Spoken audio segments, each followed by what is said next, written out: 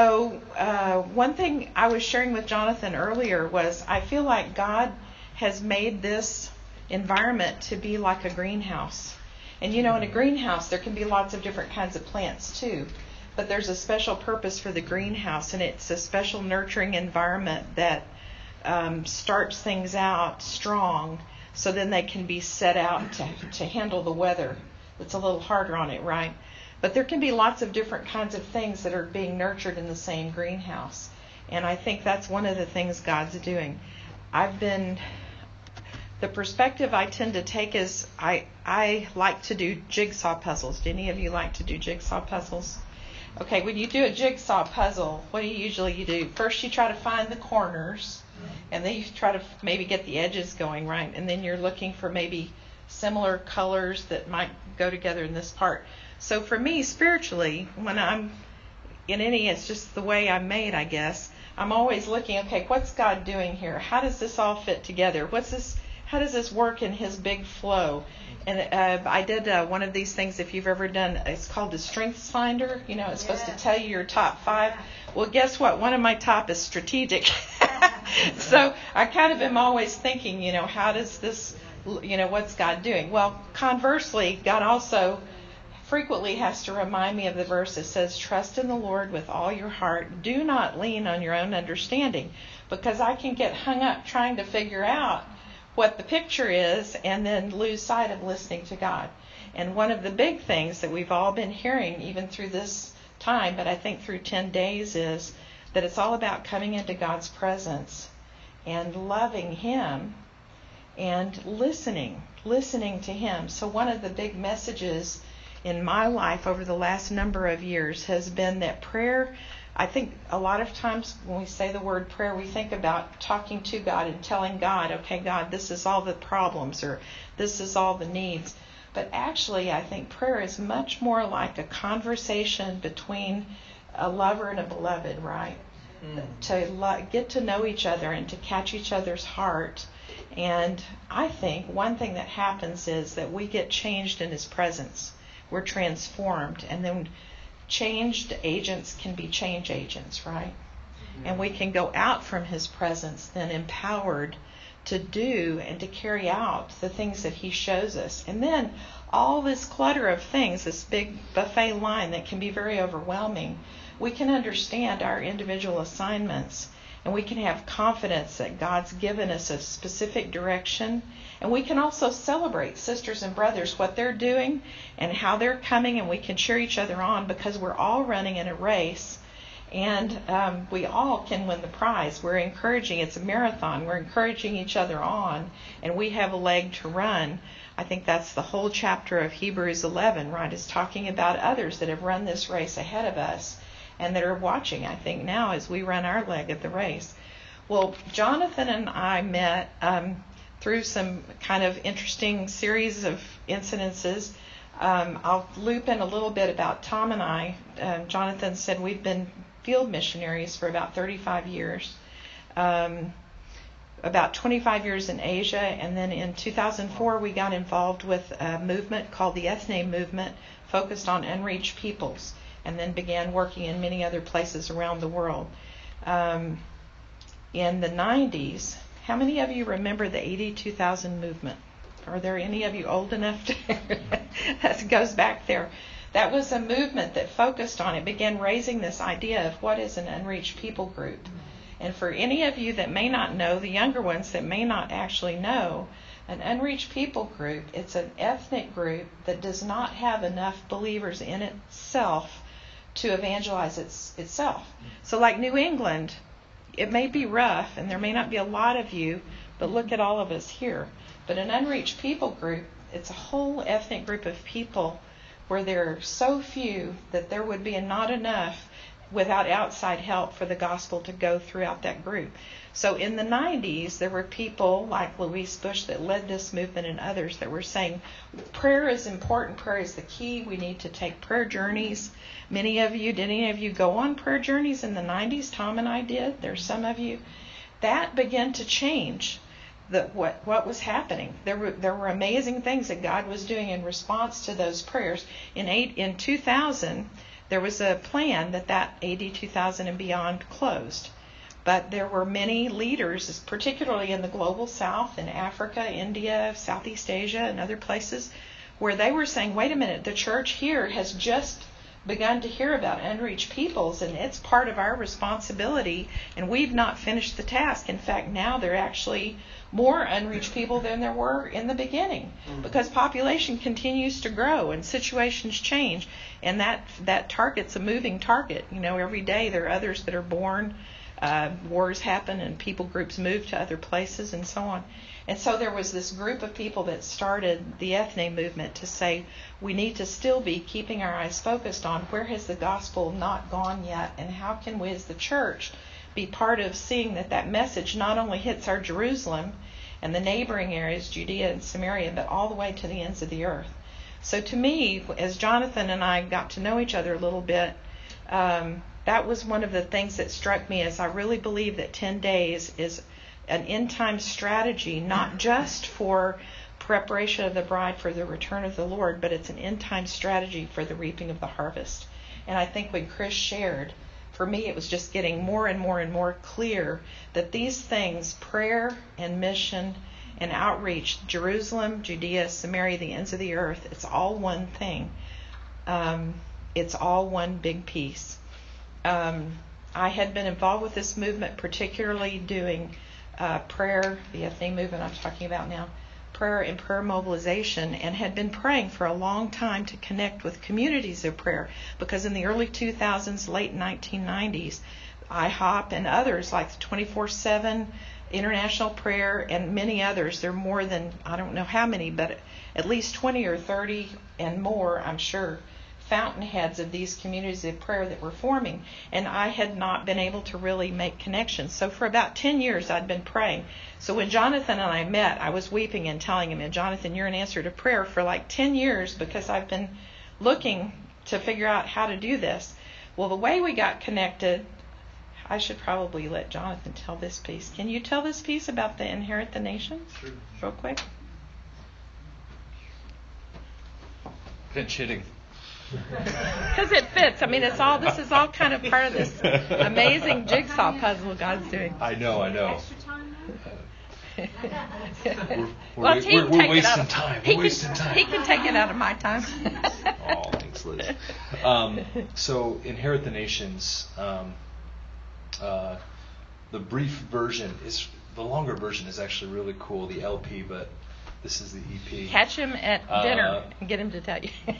Through a dream and just a word from the Lord, I canceled all my plans and went to D.C. for this National Prayer Assembly with John Robb and the National Prayer Committee. And I knew I wasn't there to pray, but I was there to meet people through this dream. And so I'm meeting this woman named Sue Rao, who has kind of a global network of houses of prayer, and I'm like genuinely just trying to understand what she's doing and like how I can help her, and so I'm like, wow, you're networking houses of prayer globally. That's great. What do you like? What's the network used for? And as we're talking, I just start articulating like, well, what if you use the network to adopt unreached people groups for prayer, and that each house of prayer in the network would adopt an unreached people group to pray for weekly, and there could be communication with me. So I just started articulating this vision of houses of prayer adopting unreached people groups and missionaries. And as I do, the presence of God just falls on the table. There's like 8 of us having dinner, and then all of a sudden it's like, whoa. And Sue is like, I see a mantle falling on you. I'm like, get that mantle away from me. No. Prophetic people, mantles are everywhere. And I'm thinking to myself, like, Sue, like, this is really for you. And she's like, the mantle's on you. I'm like, oh, no, I don't want this. I have enough to do. But I really, initially I really felt like, oh, this is for Sue. And then I realized, I did have, I started sharing it. The presence of God felt like God kind of gave this to me. I need to steward it, even though, and do something with it. And so out of that, Inherit the Nations was born, with the idea being, let's get houses of prayer and prayer communities to adopt unreached people groups for prayer. And I met Liz, because I had some people that were helping me, and I was getting really frustrated with them because they were supposed to be the specialists on unreached people groups, which is not something I'm specialized in. And I'm like, guys, you gotta help me. And I couldn't get through to them. And so I start cold calling unreached people group networks on the internet, literally.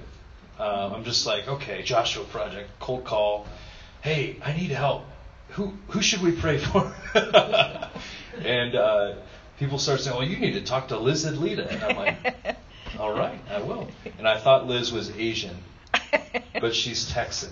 So that's how Liz and I met. So there's actually lots and lots and lots of other cool, crazy God things, dreams, and all kinds of other stuff that you don't have time for in 30 minutes.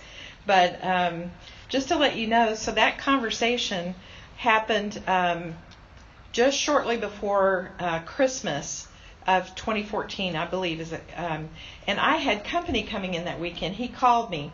There's another story. I had missed a phone call. Sue had arranged a conference call with Jonathan and some other people to talk about this vision. And I was supposed to be on it. The only problem, I was on the West Coast, and it was going to be at 3 a.m. my time. And we had company come in and stay up with us till midnight. And I actually slept through my alarm. And I was devastated because I was so excited about this possibility to finally maybe have a way to connect with houses of prayer and unreached people groups. So it was so great when he called, but then it was like right before Christmas. So their idea was to match, their goal was like 50 specific unreached people groups and communities of prayer with a field person that would represent that group that was trying to work among them. Well, we ended up, I think in a month or 6 weeks, we actually ended up with 66 pairings.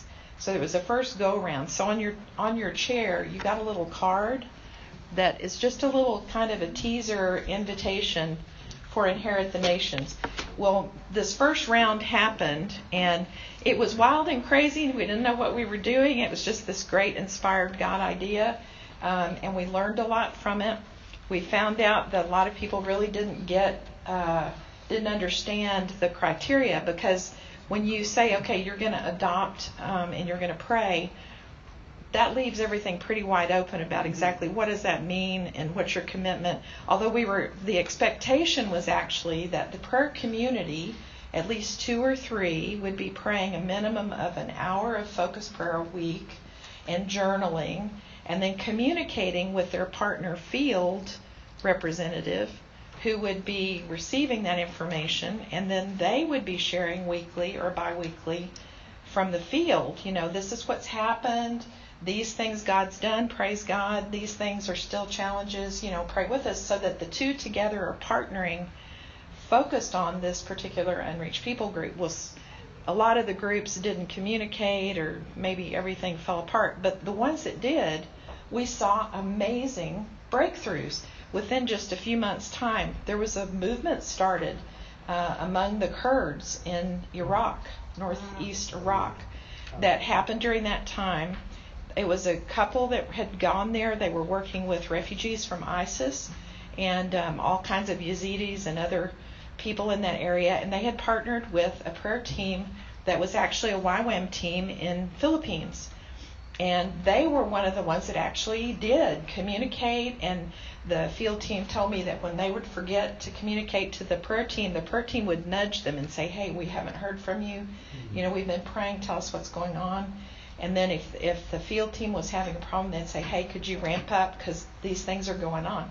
And they actually had a movement start where not only new believers were coming, but those believers were making new disciples that were making new disciples. Fellowships were making new fellowships. Another one, a group in Uganda, in Soroti, Uganda, Laban and his wife are from Kampala. Soroti's about 6 or 7 hours a little northeast. This was a group that partnered with a team working in East Africa, the Horn of Africa, among a group called the Harare Oromo. It's one of the people groups that live in Ethiopia and Somalia. Very unreached, and this young couple were just going and just getting started. And we heard from the couple, and they said, this has been amazing. And they were talking about we've just never seen such openness, and God's just been answering prayers. It's just been amazing. And they made a trip to Uganda to meet the prayer team, and they were astounded at the commitment, because it was a group that, it was a Bible school, a church. They had like youth ministries and campus ministries, and like the whole thing, all of them had been doing prayer, like all night Friday prayer and whole weekends of prayer and fasting and all kinds of stuff. And they said it's just amazing. So just them meeting each other really encouraged both of them. The prayer team was so excited to actually meet these people they had been praying for. And I just got a call from a guy that works in a movement in the Horn of Africa, and he told me about a couple of months ago they just baptized 500 Harare Roma believers. So exciting to see what God does when we really focus prayer and outreach. So something like the 40 Days of Love is a perfect storm in the best sense, where you've got that coming into God's presence and listening and being empowered and then going out in love. And I think Gaylord's message is such an integral part of this, because it's that horizontal love. I mean, vertical love of God, loving God, and really doing that well, and asking Him to help us grow in that. And then out of that love, His love flowing through us to those around, whether they already follow Christ or not. It's such an amazing thing. Well, one of the fruits of 10 days is the booklet that's on your chair that's called the 31. And it is an incredible miracle, so I have to indulge and tell you the story of that. Okay, we came to the first, for us, the first 10 days summit last year in May. We had been through a really rough year and a half, really rough. It's been 7 years, really, a really over-the-top, crazy battle with our different family things going on. And Tom has had heart problems since we were in China in 86. So he's got like 40 stents and a pacemaker, and he just had open heart surgery 2 years ago. So we were just in the recovery phase after the open heart surgery. So coming here to the summit, I just felt like God was peeling off like crustiness and hardness, and just like soaking me in oil and letting my spirit feel that tenderness again toward Him, and just a real transformation. And while we were here, near the beginning, I just felt like in one of the worship sets, I felt like the Lord gave me this, it was almost so visual. I mean, it was I guess you'd call it a vision, like a picture of this gigantic train engine that was off the track, and this huge jack that like jacked the wheels, and it was like I could almost physically hear the clunk when the wheels came back down properly on the track, and I heard the Lord say, "Back on track."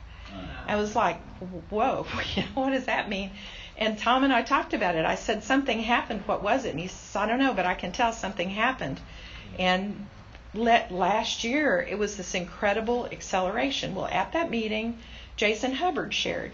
And I had never heard of him or met him before. That was the first time. I was really impressed, and I got to go up and visit with him a little bit. And I just said, what you shared about this one church one day really struck me. But one thing, I just see a gap. And he has a strategy where A, B, C, D, E, F, G, stands for the 7 spheres, which is great. I love things that are easy like that, because I can remember all those and think about it. And they have strategy teams that help give the prayer points every month for each of those spheres. But I said you need H for harvest, because you don't have in here, what about to the ends of the earth? Where is that? And he laughed and he said, yeah, we need that. So I said, I'd like to come visit with you more. So we made a time, and Tom and I went up to Bellingham and got to see the prayer center there and spend some more time with him. Some crazy, interesting things happened. So, okay, now fast forward a little bit. So this year, in March, all kinds of crazy things were happening last year in a good way. I feel like the floodgates of awesomeness opened up. Problems were still there, but it's like Isaiah 60 or 61 that says, arise, shine, for your light has come, the glory of the Lord's risen. And it goes darkness, deep darkness. It's like, wait a minute, is it glory rising or is it darkness, deep darkness? It's like both and at the same time. And that's what it's been for us. Crazy good things happening, but at the same time, crazy weirdness also, and difficulty and struggle at the same time. Well, I felt like in March this year, another gal that's a colleague and I had set up a series of meetings, kind of one of those we're going to pray and see where God sends us over the course of about 10 days or 2 weeks, but we were going to end up in Bellingham to meet with Jason again. And so a couple of days before we were supposed to go, I called and said, give me the address so I can plug it in my GPS, where to come. And he said, well, I'm actually going to be at a meeting. Just come join me at the meeting. And he gave me the address. And I thought, well, that's kind of weird, to have a meeting with somebody and they invite you to some meeting, and I didn't know who it was going to be or anything. So we show up, and it turns out it's Tim and Becky Lewis. Do any of you know who Tim and Becky Lewis is? Okay. So do you know who Dr. Ralph Winter is? Yeah. Okay. Becky is Ralph's daughter. And Tim Lewis is the founder of Frontiers. And Tim worked with Ralph at the U.S. Center. It was part of that founding. So this amazing couple, it was their patio, and Jason was meeting them. They've retired like 10 or 15 minutes from where Jason lives. And so they ended up getting given this retreat center. I mean, it was basically given. I think there was some amount paid, but it was this incredible that they believe God's going to make into a training center. And so we just were having this conversation over a glass of ice water on their porch. And Becky starts talking about, she says, what I realized? I was looking at the stats on Joshua Project, which is a website. If you've never looked at it, joshuaproject.net. They keep the database of unreached people groups around the world. And so they're all the time working with researchers to try to keep that up to date so that we know where's the target, who are the groups that we're trying to reach. Well, she had realized that, did you know that there's 31 people groups, 31, all of them population over 10 million, that make up about half the remaining task in terms of number of peoples. I'm like, wow, that's like amazing. She said, yeah. And she said there's 396 that a population over 500,000 that make up 88% of the task. I'm like, I'm just sitting there astounded. I'm thinking, I've been working with unreached peoples for a long time. And the total number is something like 7,000 something. So if I tell you there's 7,000 unreached peoples, that's kind of like, whoa. That's like a big number, However we do it, when we were originally starting about how do you pray for 7,000 unreached people groups, even if you pray every month, which the Ethne Movement's had a cycle. I'll mention this as I go by. If you don't know about Global Prayer Digest, I've got a few issues. The Ethne Movement partners with them every month to try to work with the field team, and region by region, it cycles around the world. It always begins in June after Pentecost, which at the time Global Day of Prayer was going, so it would begin there with South Pacific, Southeast Asia, and the unreached people groups there, and then region by region, month by month around the globe. And then once again, the next year we start again. But we focus on, in this, about 25 or 30 specific unreached people groups, without saying so, but that a field team is trying to work among. So when people pray at a global level for those groups, unbeknownst to most people, there are people on the ground trying to actually reach. So many, many months within the month of prayer, just after we've seen brand new breakthroughs, new churches planted where there have never been any new believers coming. So it's a really exciting thing to see that at that kind of a level. Okay, remind me now where that was on my bunny rabbit trail. And okay, so Jason. So back to the 31. So I was saying, wow, 31, that's like a month, right? And if you subtract 31 from 396, that's 365. Interesting numbers, because as a mobilizer, I'm thinking that's like a one a day for a year, plus every month. Every month we pray through this, and then we pray for the other one per day, and then in a year we've had a massive amount of prayer for 88% of the task. And we're all kind of astounded and stunned, and we're like, well, what would that look like? Well, that was March 22nd. Within a few days, John Robb, how many of you know who John Robb is? Okay, so a lot of you. He's one of the leaders of International Prayer Council. That's one of the largest network of prayer networks in the world. I think there's something like 3,000 prayer networks that are part of it all around the world. He was part of this conversation. It grew to about 15 people that were in this conversation about, did you know? And then sharing these, things. And what do you think? And then the people at Joshua Project were involved in the conversation. People from International Orality Network, people from the new 2414 Coalition, which I'll mention real quickly. I've got a few of these I'll put up on the table out there if anybody's interested in that. But it's a grassroots coalition of church planting movement facilitators and trainers around the world that have said, what if the body of Christ collaborated together to see movements in every people group in every place by 2025? That's 7 years from now. And so that conversation's just bubbled up over this last year. Interesting. So they were in the conversation. So 15 people. How many of you lead other people? You know how hard it is to lead leaders, right? You saw the old advertisement about herding cats? Okay, right. So there's 15 of these, and a lot of them come from very different perspectives. Some theologians, that want to hash out exactly what does the Hebrew and the Greek and the fine-tuning, and the others are statisticians, that are very big on, okay, we got to get the numbers just right. And other people are, we just want to pray and have the glory of God come. We don't care about what the words mean or how many people there are. It doesn't matter. So trying to get all of them to agree on what a prayer guide would look like was nothing short of an astounding miracle. But in 40 days, this team of 15 people put together this prayer guide. It's got a very simple just explanation of who these groups are. It has a little thing in here, several places, talking about your prayer community could adopt one of these and partner to see movements happening among them. And it's got some links where you can go now to the new Inherit the Nations website to do that. And it's got an application for a field team or an application for a prayer team. It tells you, John Robb wrote the section about do my prayers make a difference, and why do we pray for unreached people groups? And then all of us collaborated on how do you pray? What are the most strategic prayers to pray for unreached people groups? The importance of God's Word. Have any of you heard of the Pray for Zero movement? There's something like 1,600 something languages for which there is not a single word of Scripture yet.